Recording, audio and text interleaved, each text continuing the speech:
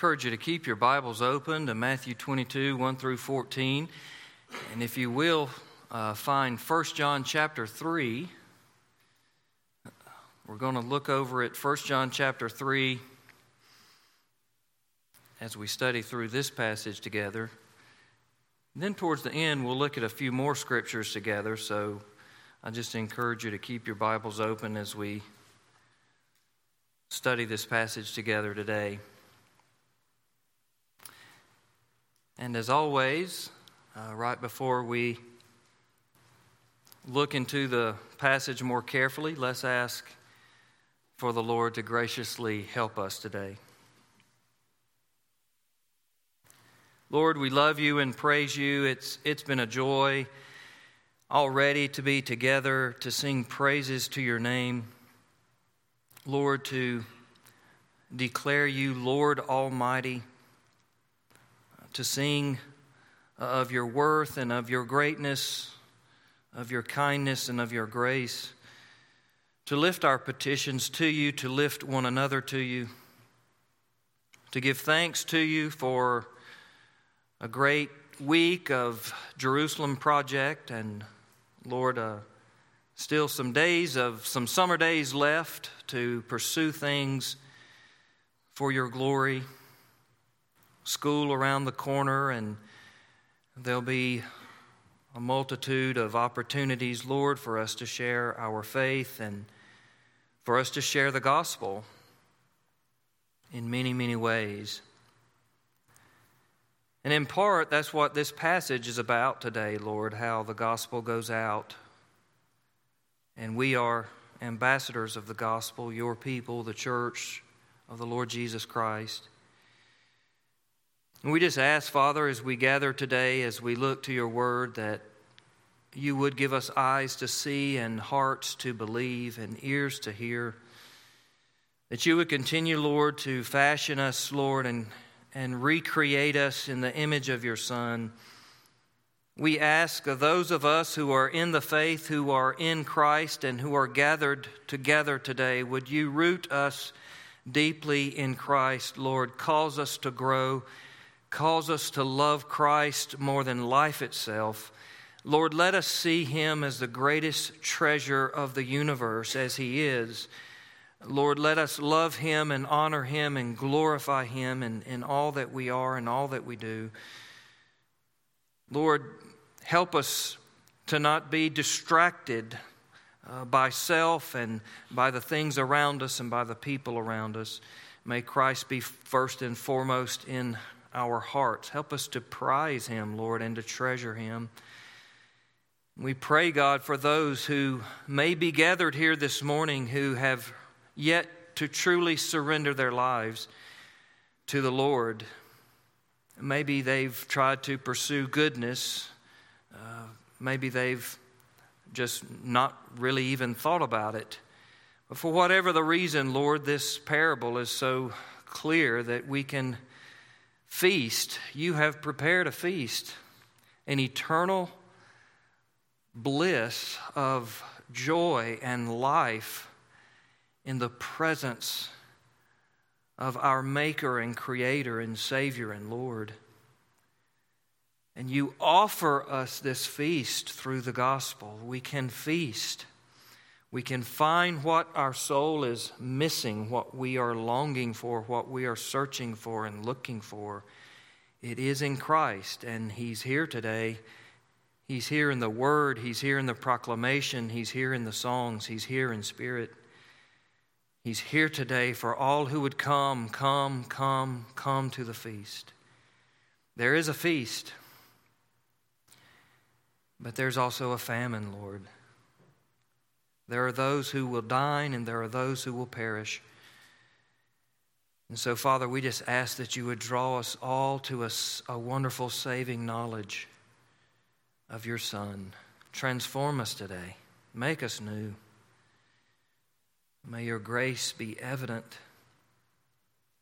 We ask all of it in Christ's name. Amen. So another parable Jesus gives, working our way into chapter 22 now. Another parable about a wedding feast. And in Jesus' day, of course, a wedding feast could last for several days. It could go on and on. It was an extended time of celebration and joy. And so Jesus utilizes this wedding feast as an analogy for the kingdom of heaven. He says the kingdom of heaven may be compared to a king who gave a wedding feast for his son. So just kind of briefly browsing through this parable, the analogies are fairly clear for us to see. Those who honor the king and love the son, they are delighted to attend the feast. They are overwhelmed at such an invitation and such an opportunity. By the end of this first section, they absolutely pack out the wedding hall. They love to be there. The feast, of course, being a picture of our salvation. The invitation then being the gospel, the offer of salvation. The offer being come to the feast. The feast is prepared. The meal is ready. Come to eternal life. Come and enjoy the bounty of the King. Come and celebrate the Son. And those who come dine with the King and the Son and enjoy the abundant overflow of heaven. And unlike the earthly wedding feast that just lasts for a few days, this feast of the soul that Jesus is picturing for us in a parable, this feast of the soul lasts forever. But there are those who refuse the King's invitation, those who reject the gospel, those who will eventually, apart from the King, apart from the King's table, apart from the Son, will perish. And the parable is fairly clear about that as well. Feast or famine. God sets before us an eternal feast of joy in His Son. And He bids us to come. And some do, and many don't. We're familiar with wedding invitations in our day. And in recent years, there's kind of a new trend that accompanies the formal invitation that you will receive. There's been an increase in our day of busy schedules, and so it makes it necessary to issue a save the date notice before the official invitation. So we could say that the Old Testament is something like a save the date. The Old Testament promised the arrival of the Messiah. The Old Testament promised that through the Messiah, all the nations of the earth would be blessed. The New Testament then being the official invitation, the full expression of the gospel Jesus preached when He began His ministry. The kingdom of heaven is at hand. Repent and believe in the gospel. The time is now. Prepare yourselves. Get ready. The feast is coming. Come and enjoy all that God has prepared for us in Christ. God has prepared a banquet for His Son. God means to honor and glorify His Son, to exalt His Son for all that His Son has done to accomplish the salvation of His people.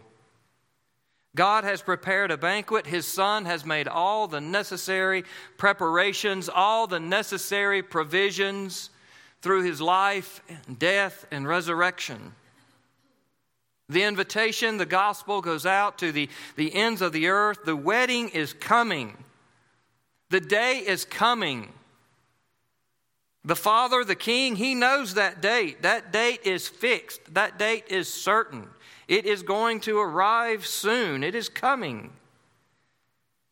Last week we asked, what will you do with the Son from that parable. This week we ask, what will you do with the gospel? Which is essentially the answer of what you do with the Son is what you do with the gospel. By receiving the gospel, you are declaring you receive the Son. By rejecting the gospel, you declare you reject the Son of God. So will we repent of our sin, repent of going our own way, of trying to save ourselves, of fabricating our own idea of God and eternity and life? Will we embrace the Son? Will we surrender our lives to Him forever and ever? Will we feast, or will we perish? And that's the nature of today's parable. So in the first section here, you see there's two sections for the parable. In verses 1 through 10, the first section, we see there's a rejecting and there's a receiving of this invitation. The king sends his servants, the heralds of the gospel, the heralds of the word of God, to call those who are invited. I believe there he's referring to those in Jesus' day, those who have known the Scriptures. Those who have from their knowledge of the Scriptures have heard the promises of the Messiah. They've heard the gospel of salvation in the Son of God, in the Anointed One, the Promised One. And the invitation goes out, now is the time. But they would not come. They would not believe. They've heard.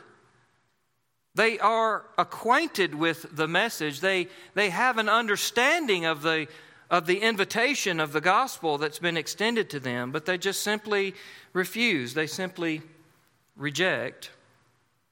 They don't want to dine at the king's table. They don't believe he's the king. They don't believe Christ is the Son.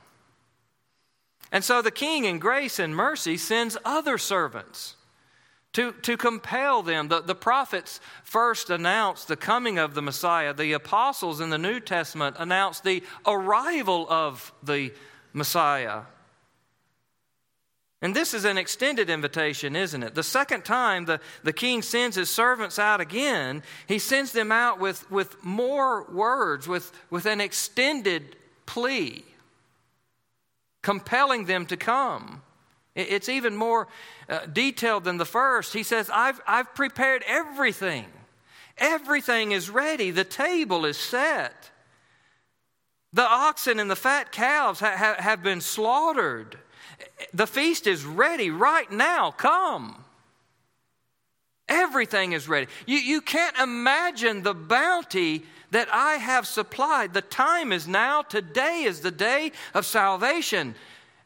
You can't fathom what the King has provided, what the Son has supplied. You can't even fathom what all is in store for those who are in Christ. Come and dine.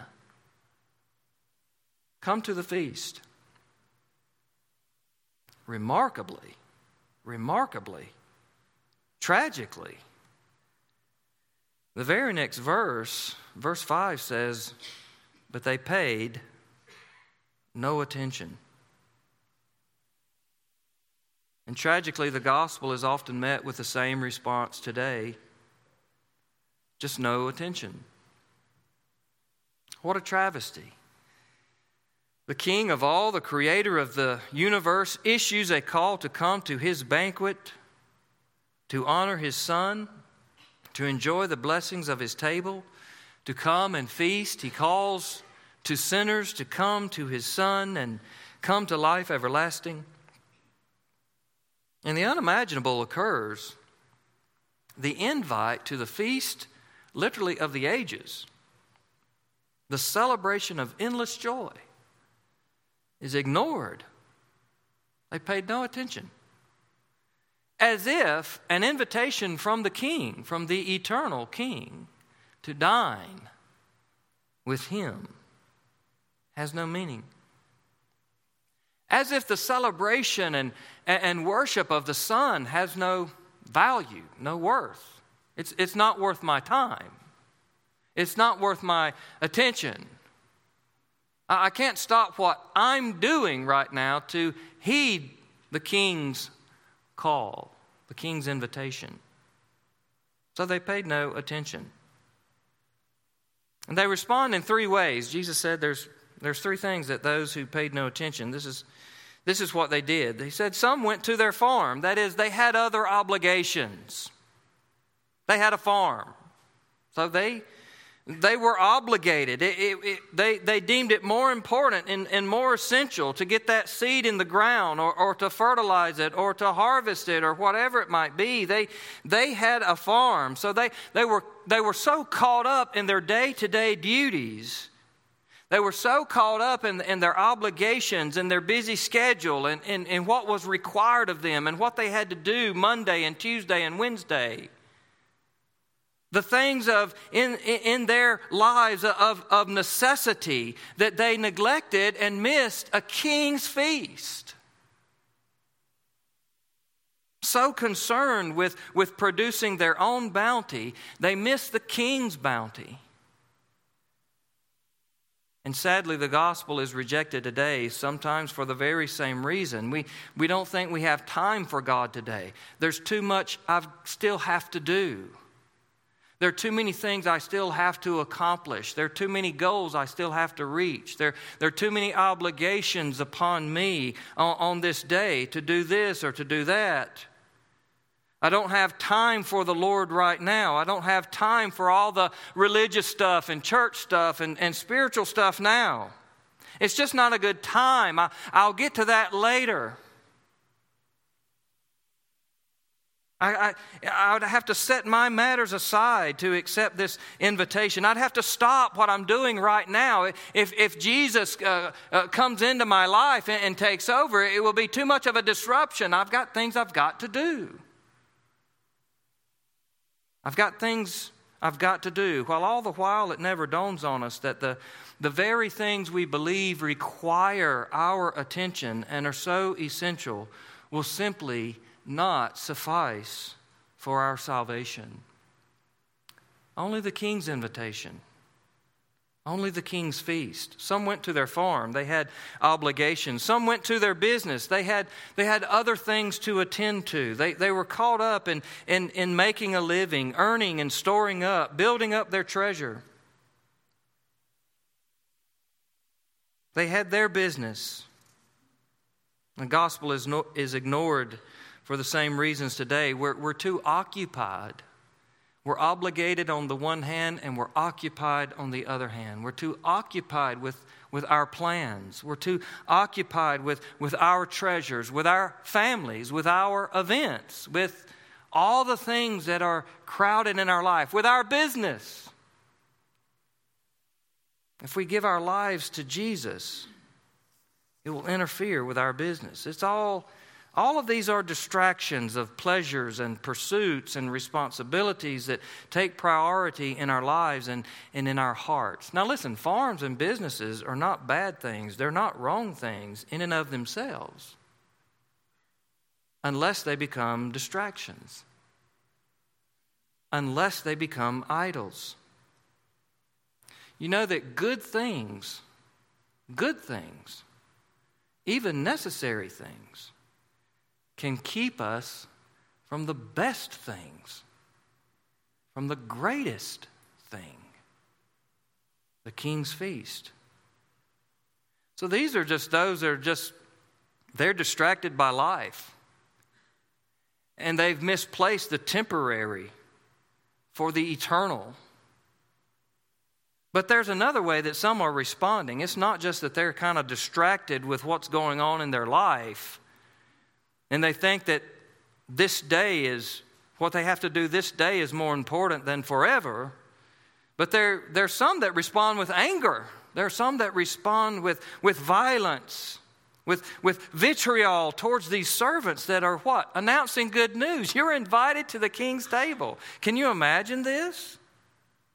Can you imagine that some went to their farm, some went to their business, and the rest seized the servants?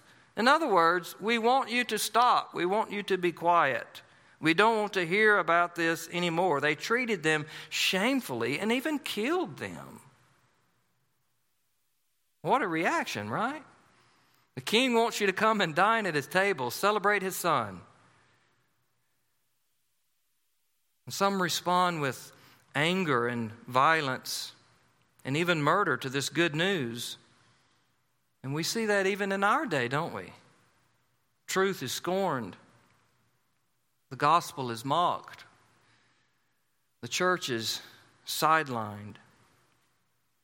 And even in our day, Christians, still today, Christians around the world face brutal and violent responses to the gospel. Some of you have felt pressured, even in Cherokee County, right? To be a little quiet with that.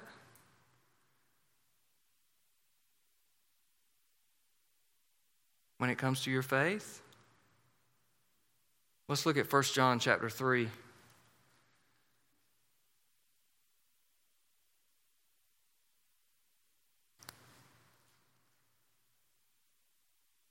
First John chapter 3, we'll begin reading in verse 11.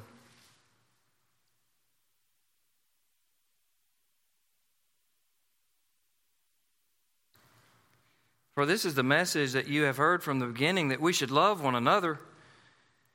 We should not be like Cain, who was of the evil one and murdered his brother. And why did he murder him? Because his own deeds were evil, and his brothers were righteous.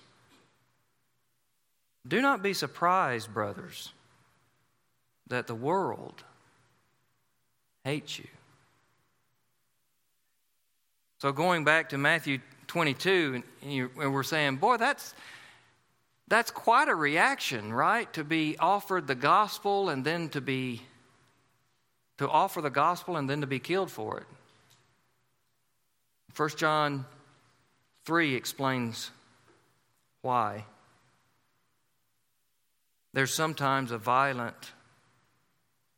Darkness does not like being exposed. Sin does not like being confronted in any of us. And sometimes there's a violent reaction.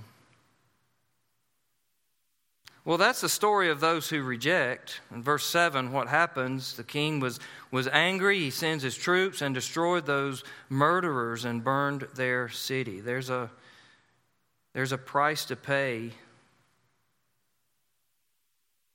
There's a price to pay for rejecting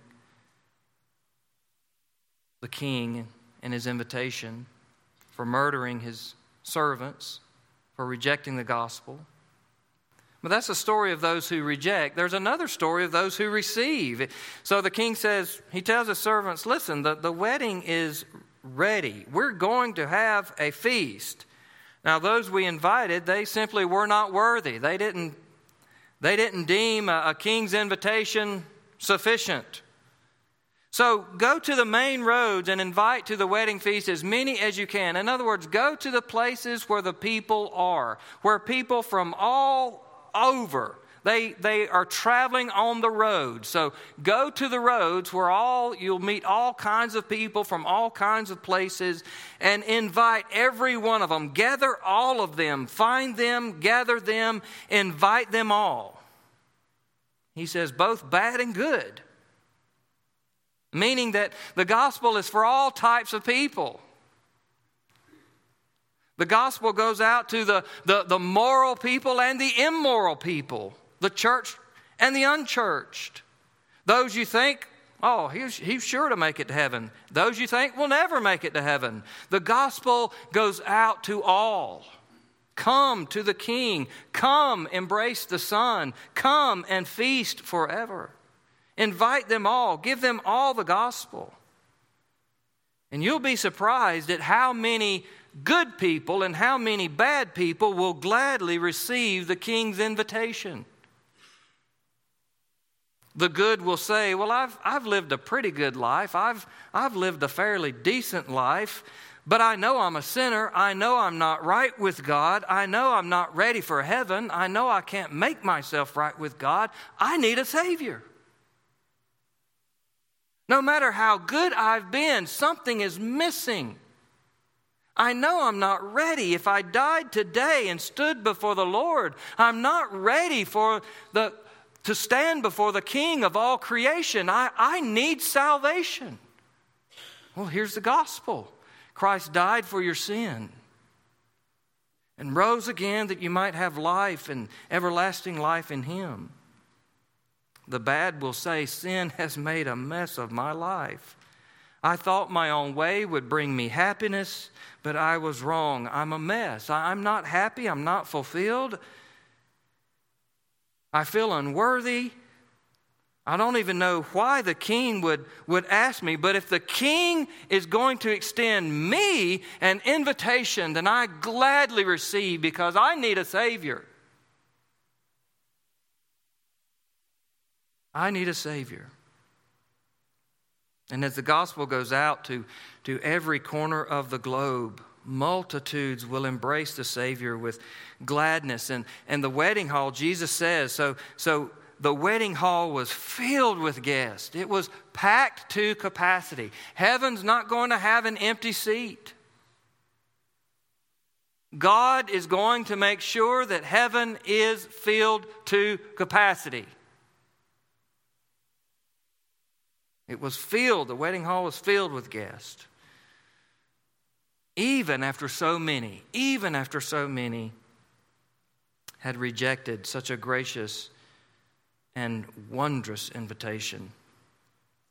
But then there's another kind. There's attending without accepting, or we should say trying to attend, attempting to attend without accepting the invitation, accepting the gospel, accepting Christ. And that's the next section of the parable. So some refuse the gospel because they're just too distracted with life. They're too busy with what they're doing to give time and attention to God, to Christ, to the gospel. There will always be something grabbing at our time, always something grabbing at our attention, always something grabbing at our desires. And so they're just too distracted, so they just never seem to get around to embracing the gospel, accepting the invitation. Some are distracted. Some just hate the gospel. They just hate the idea that there is a God. That there is a God who created them and who sent His Son to die for them, and there's only one way to heaven through the Son, Jesus Christ. They just despise that message, so they don't accept the invitation. But there's another kind of refusal that looks like an acceptance, but it's actually a refusal. It's attempting to attend without accepting the King's invitation, without truly accepting the gospel. So some refuse the gospel because they are convinced they're going to arrive at heaven by their own means, through their own way. Not the King's way, their way. They don't need the garment provided by the Son. They don't need the righteousness of Christ. They've got their own righteousness. They've lived good enough. They've depended on their own view of God, their own works, their own record of good things. They're not that bad. I mean, they've never really killed anyone or raped anyone. They're in pretty good standing, and they've done so many good things. Well, they even come to church on occasion. They can remember when they were baptized. They even gave some money to the church several times. They helped out a little here and there. They even helped people they didn't know from time to time. Now they don't need to follow Jesus. They don't need to go this way. They've got their own way. They're going to come to the feast. They're going to make it to the feast. They don't have to go by the way of the Son. But there comes a day when those who try to go their own way eventually stand before the King. And the Scripture says when the King confronted him, he was speechless. There's nothing that he could say to defend himself. There's nothing that he could say to prove himself or justify himself. He knows he's guilty. He knows he's guilty. He knows then that he can't force God into his mold. He knows then that he can't go his own way, do his own thing. He knows then that his righteousness is simply not good enough. That it is actually not righteousness, but his own pride and self-righteousness. He knows then that he needed the righteousness of Christ. He needed the garment of Christ. He needed the salvation of Christ. But he's speechless because then when we're sitting at the table to dine, it's too late. There is coming a day that it's too late. The time for the feast has come, and he doesn't have the right garment. He doesn't have the provision of Christ. He doesn't have the righteousness of Christ. Corinthians says, "He who knew no sin became sin so that we might become the righteousness of God in Christ." Christ died to take our sin upon himself that he might place his righteousness upon us, that we might enter the wedding hall and feast forever. But these won't feast because their sins have not been atoned for. They haven't come by way of Christ's sacrifice, substitutionary atonement for their sin. They won't feast. The parable is clear that they will perish. The only way to come to the feast is through the Son. John 14:6. I am the way and the truth and the life. No one comes to the Father except through me. Except through me. So there are some who are refusing because distractions, because they despise the gospel, because they're trying to go their own way. But there has been a multitude who have received the invitation, who have received, and they have packed this wedding hall to capacity for joys evermore. And so there's a feast. Lastly, there's a feast for the chosen. Jesus says in verse 14, in explaining this parable, he says, so he's giving an explanation, an explanatory sentence now for this parable that he's just given us. For many are called, but few are chosen. So Jesus explains the parable in this way. Many are called. There were many who had received the invitation. The gospel went out to many people. The gospel went out to those who were aware of the invitation. The gospel went out to those who were unaware of the invitation. The gospel went out to these. The gospel went out to the ones on the road. The gospel went out to many people. Many are called. And some received the invitation many times. We see here in the parable, the servants went out and issued. They would not come. They went out again and issued another invitation. Some have been issued many invitations, many calls to the gospel. Many are called.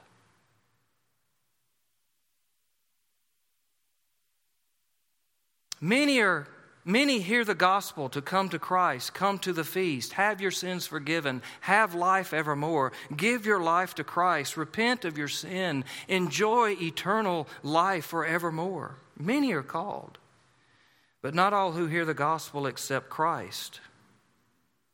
And that was all of these different categories: the distracted, the ones who despise the gospel, the ones who are going their own way, making their own salvation plans. Not all who hear the gospel accept it, but few do. Many are called, but few are chosen. Few do accept the gospel. Now that few is in comparison to the many who reject it. But remember, that few is enough to fill up the wedding hall. That few is a multitude without number, but in comparison, many are called, but few are chosen.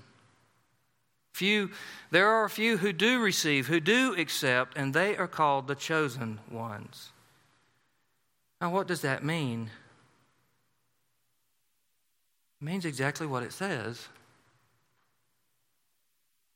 God has always chosen his people. Back in the Old Testament, we talk of Israel as God's what people? Chosen. God has always chosen his people. God chose ethnic Israel to be his people, that is to be the nation through which he would reveal himself to the world, through which the Messiah, the Savior of the world, would come. He also chooses his forever people. Not a temporary earthly nation like Israel, but an everlasting holy people in Christ. Listen to this statement. God chose his people before time so that we might choose him in time. Many are called, but few are chosen. Let's look at a few verses that speak of our faith in Christ, of believers in this way. John chapter 15 and verse 16. I want you to hear three voices from the New Testament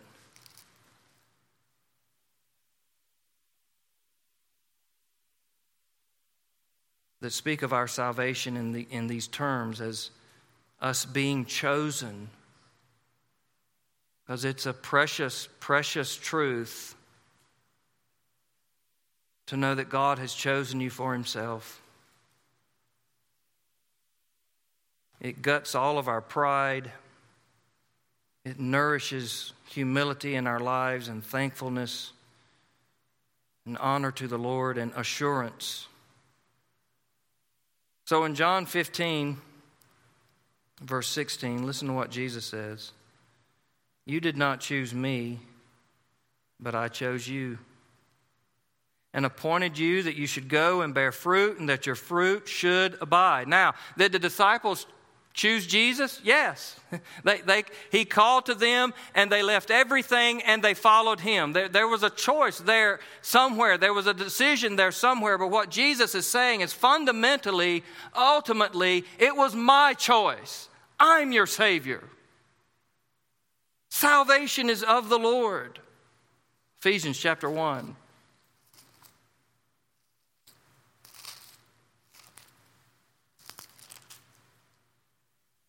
Ephesians chapter 1 and verses 3 and 4. So that was Jesus. This is Paul. Blessed be the God and Father of our Lord Jesus Christ, who has blessed us in Christ with every spiritual blessing in the heavenly places. And then he starts listing all these spiritual blessings. Number 1, verse 4, even as he chose us in him, that's in Christ, even as he chose us in him before the foundation of the world, that we should be holy and blameless before him. We're going to get to what all this means. I just want you to hear this. Jesus says it. Paul says it. Look at 1 Peter chapter 2.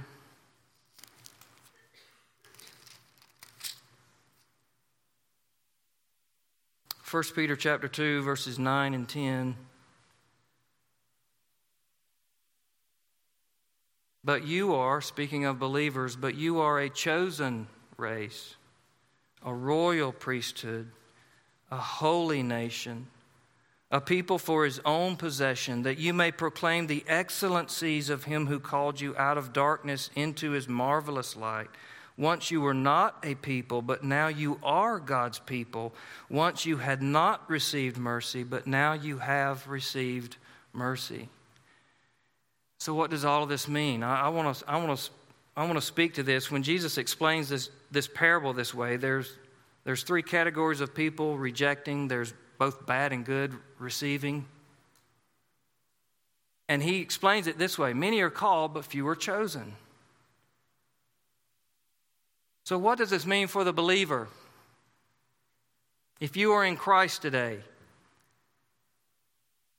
for the believer, this means absolutely you have to choose Christ. You had to choose Christ to be in Christ.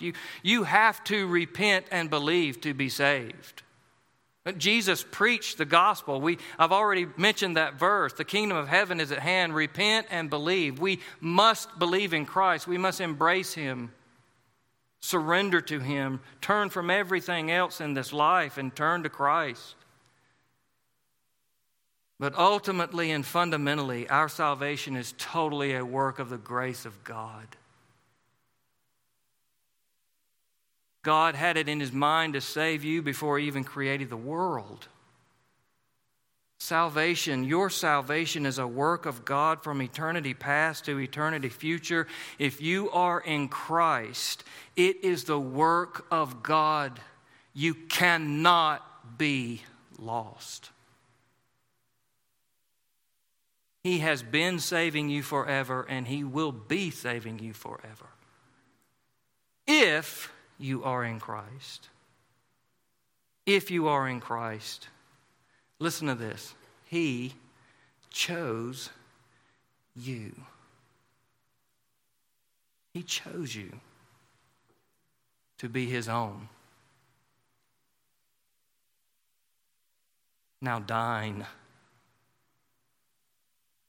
Feast, as 1 Peter would say, feast as chosen ones, holy people, royal priesthood. You are the kings.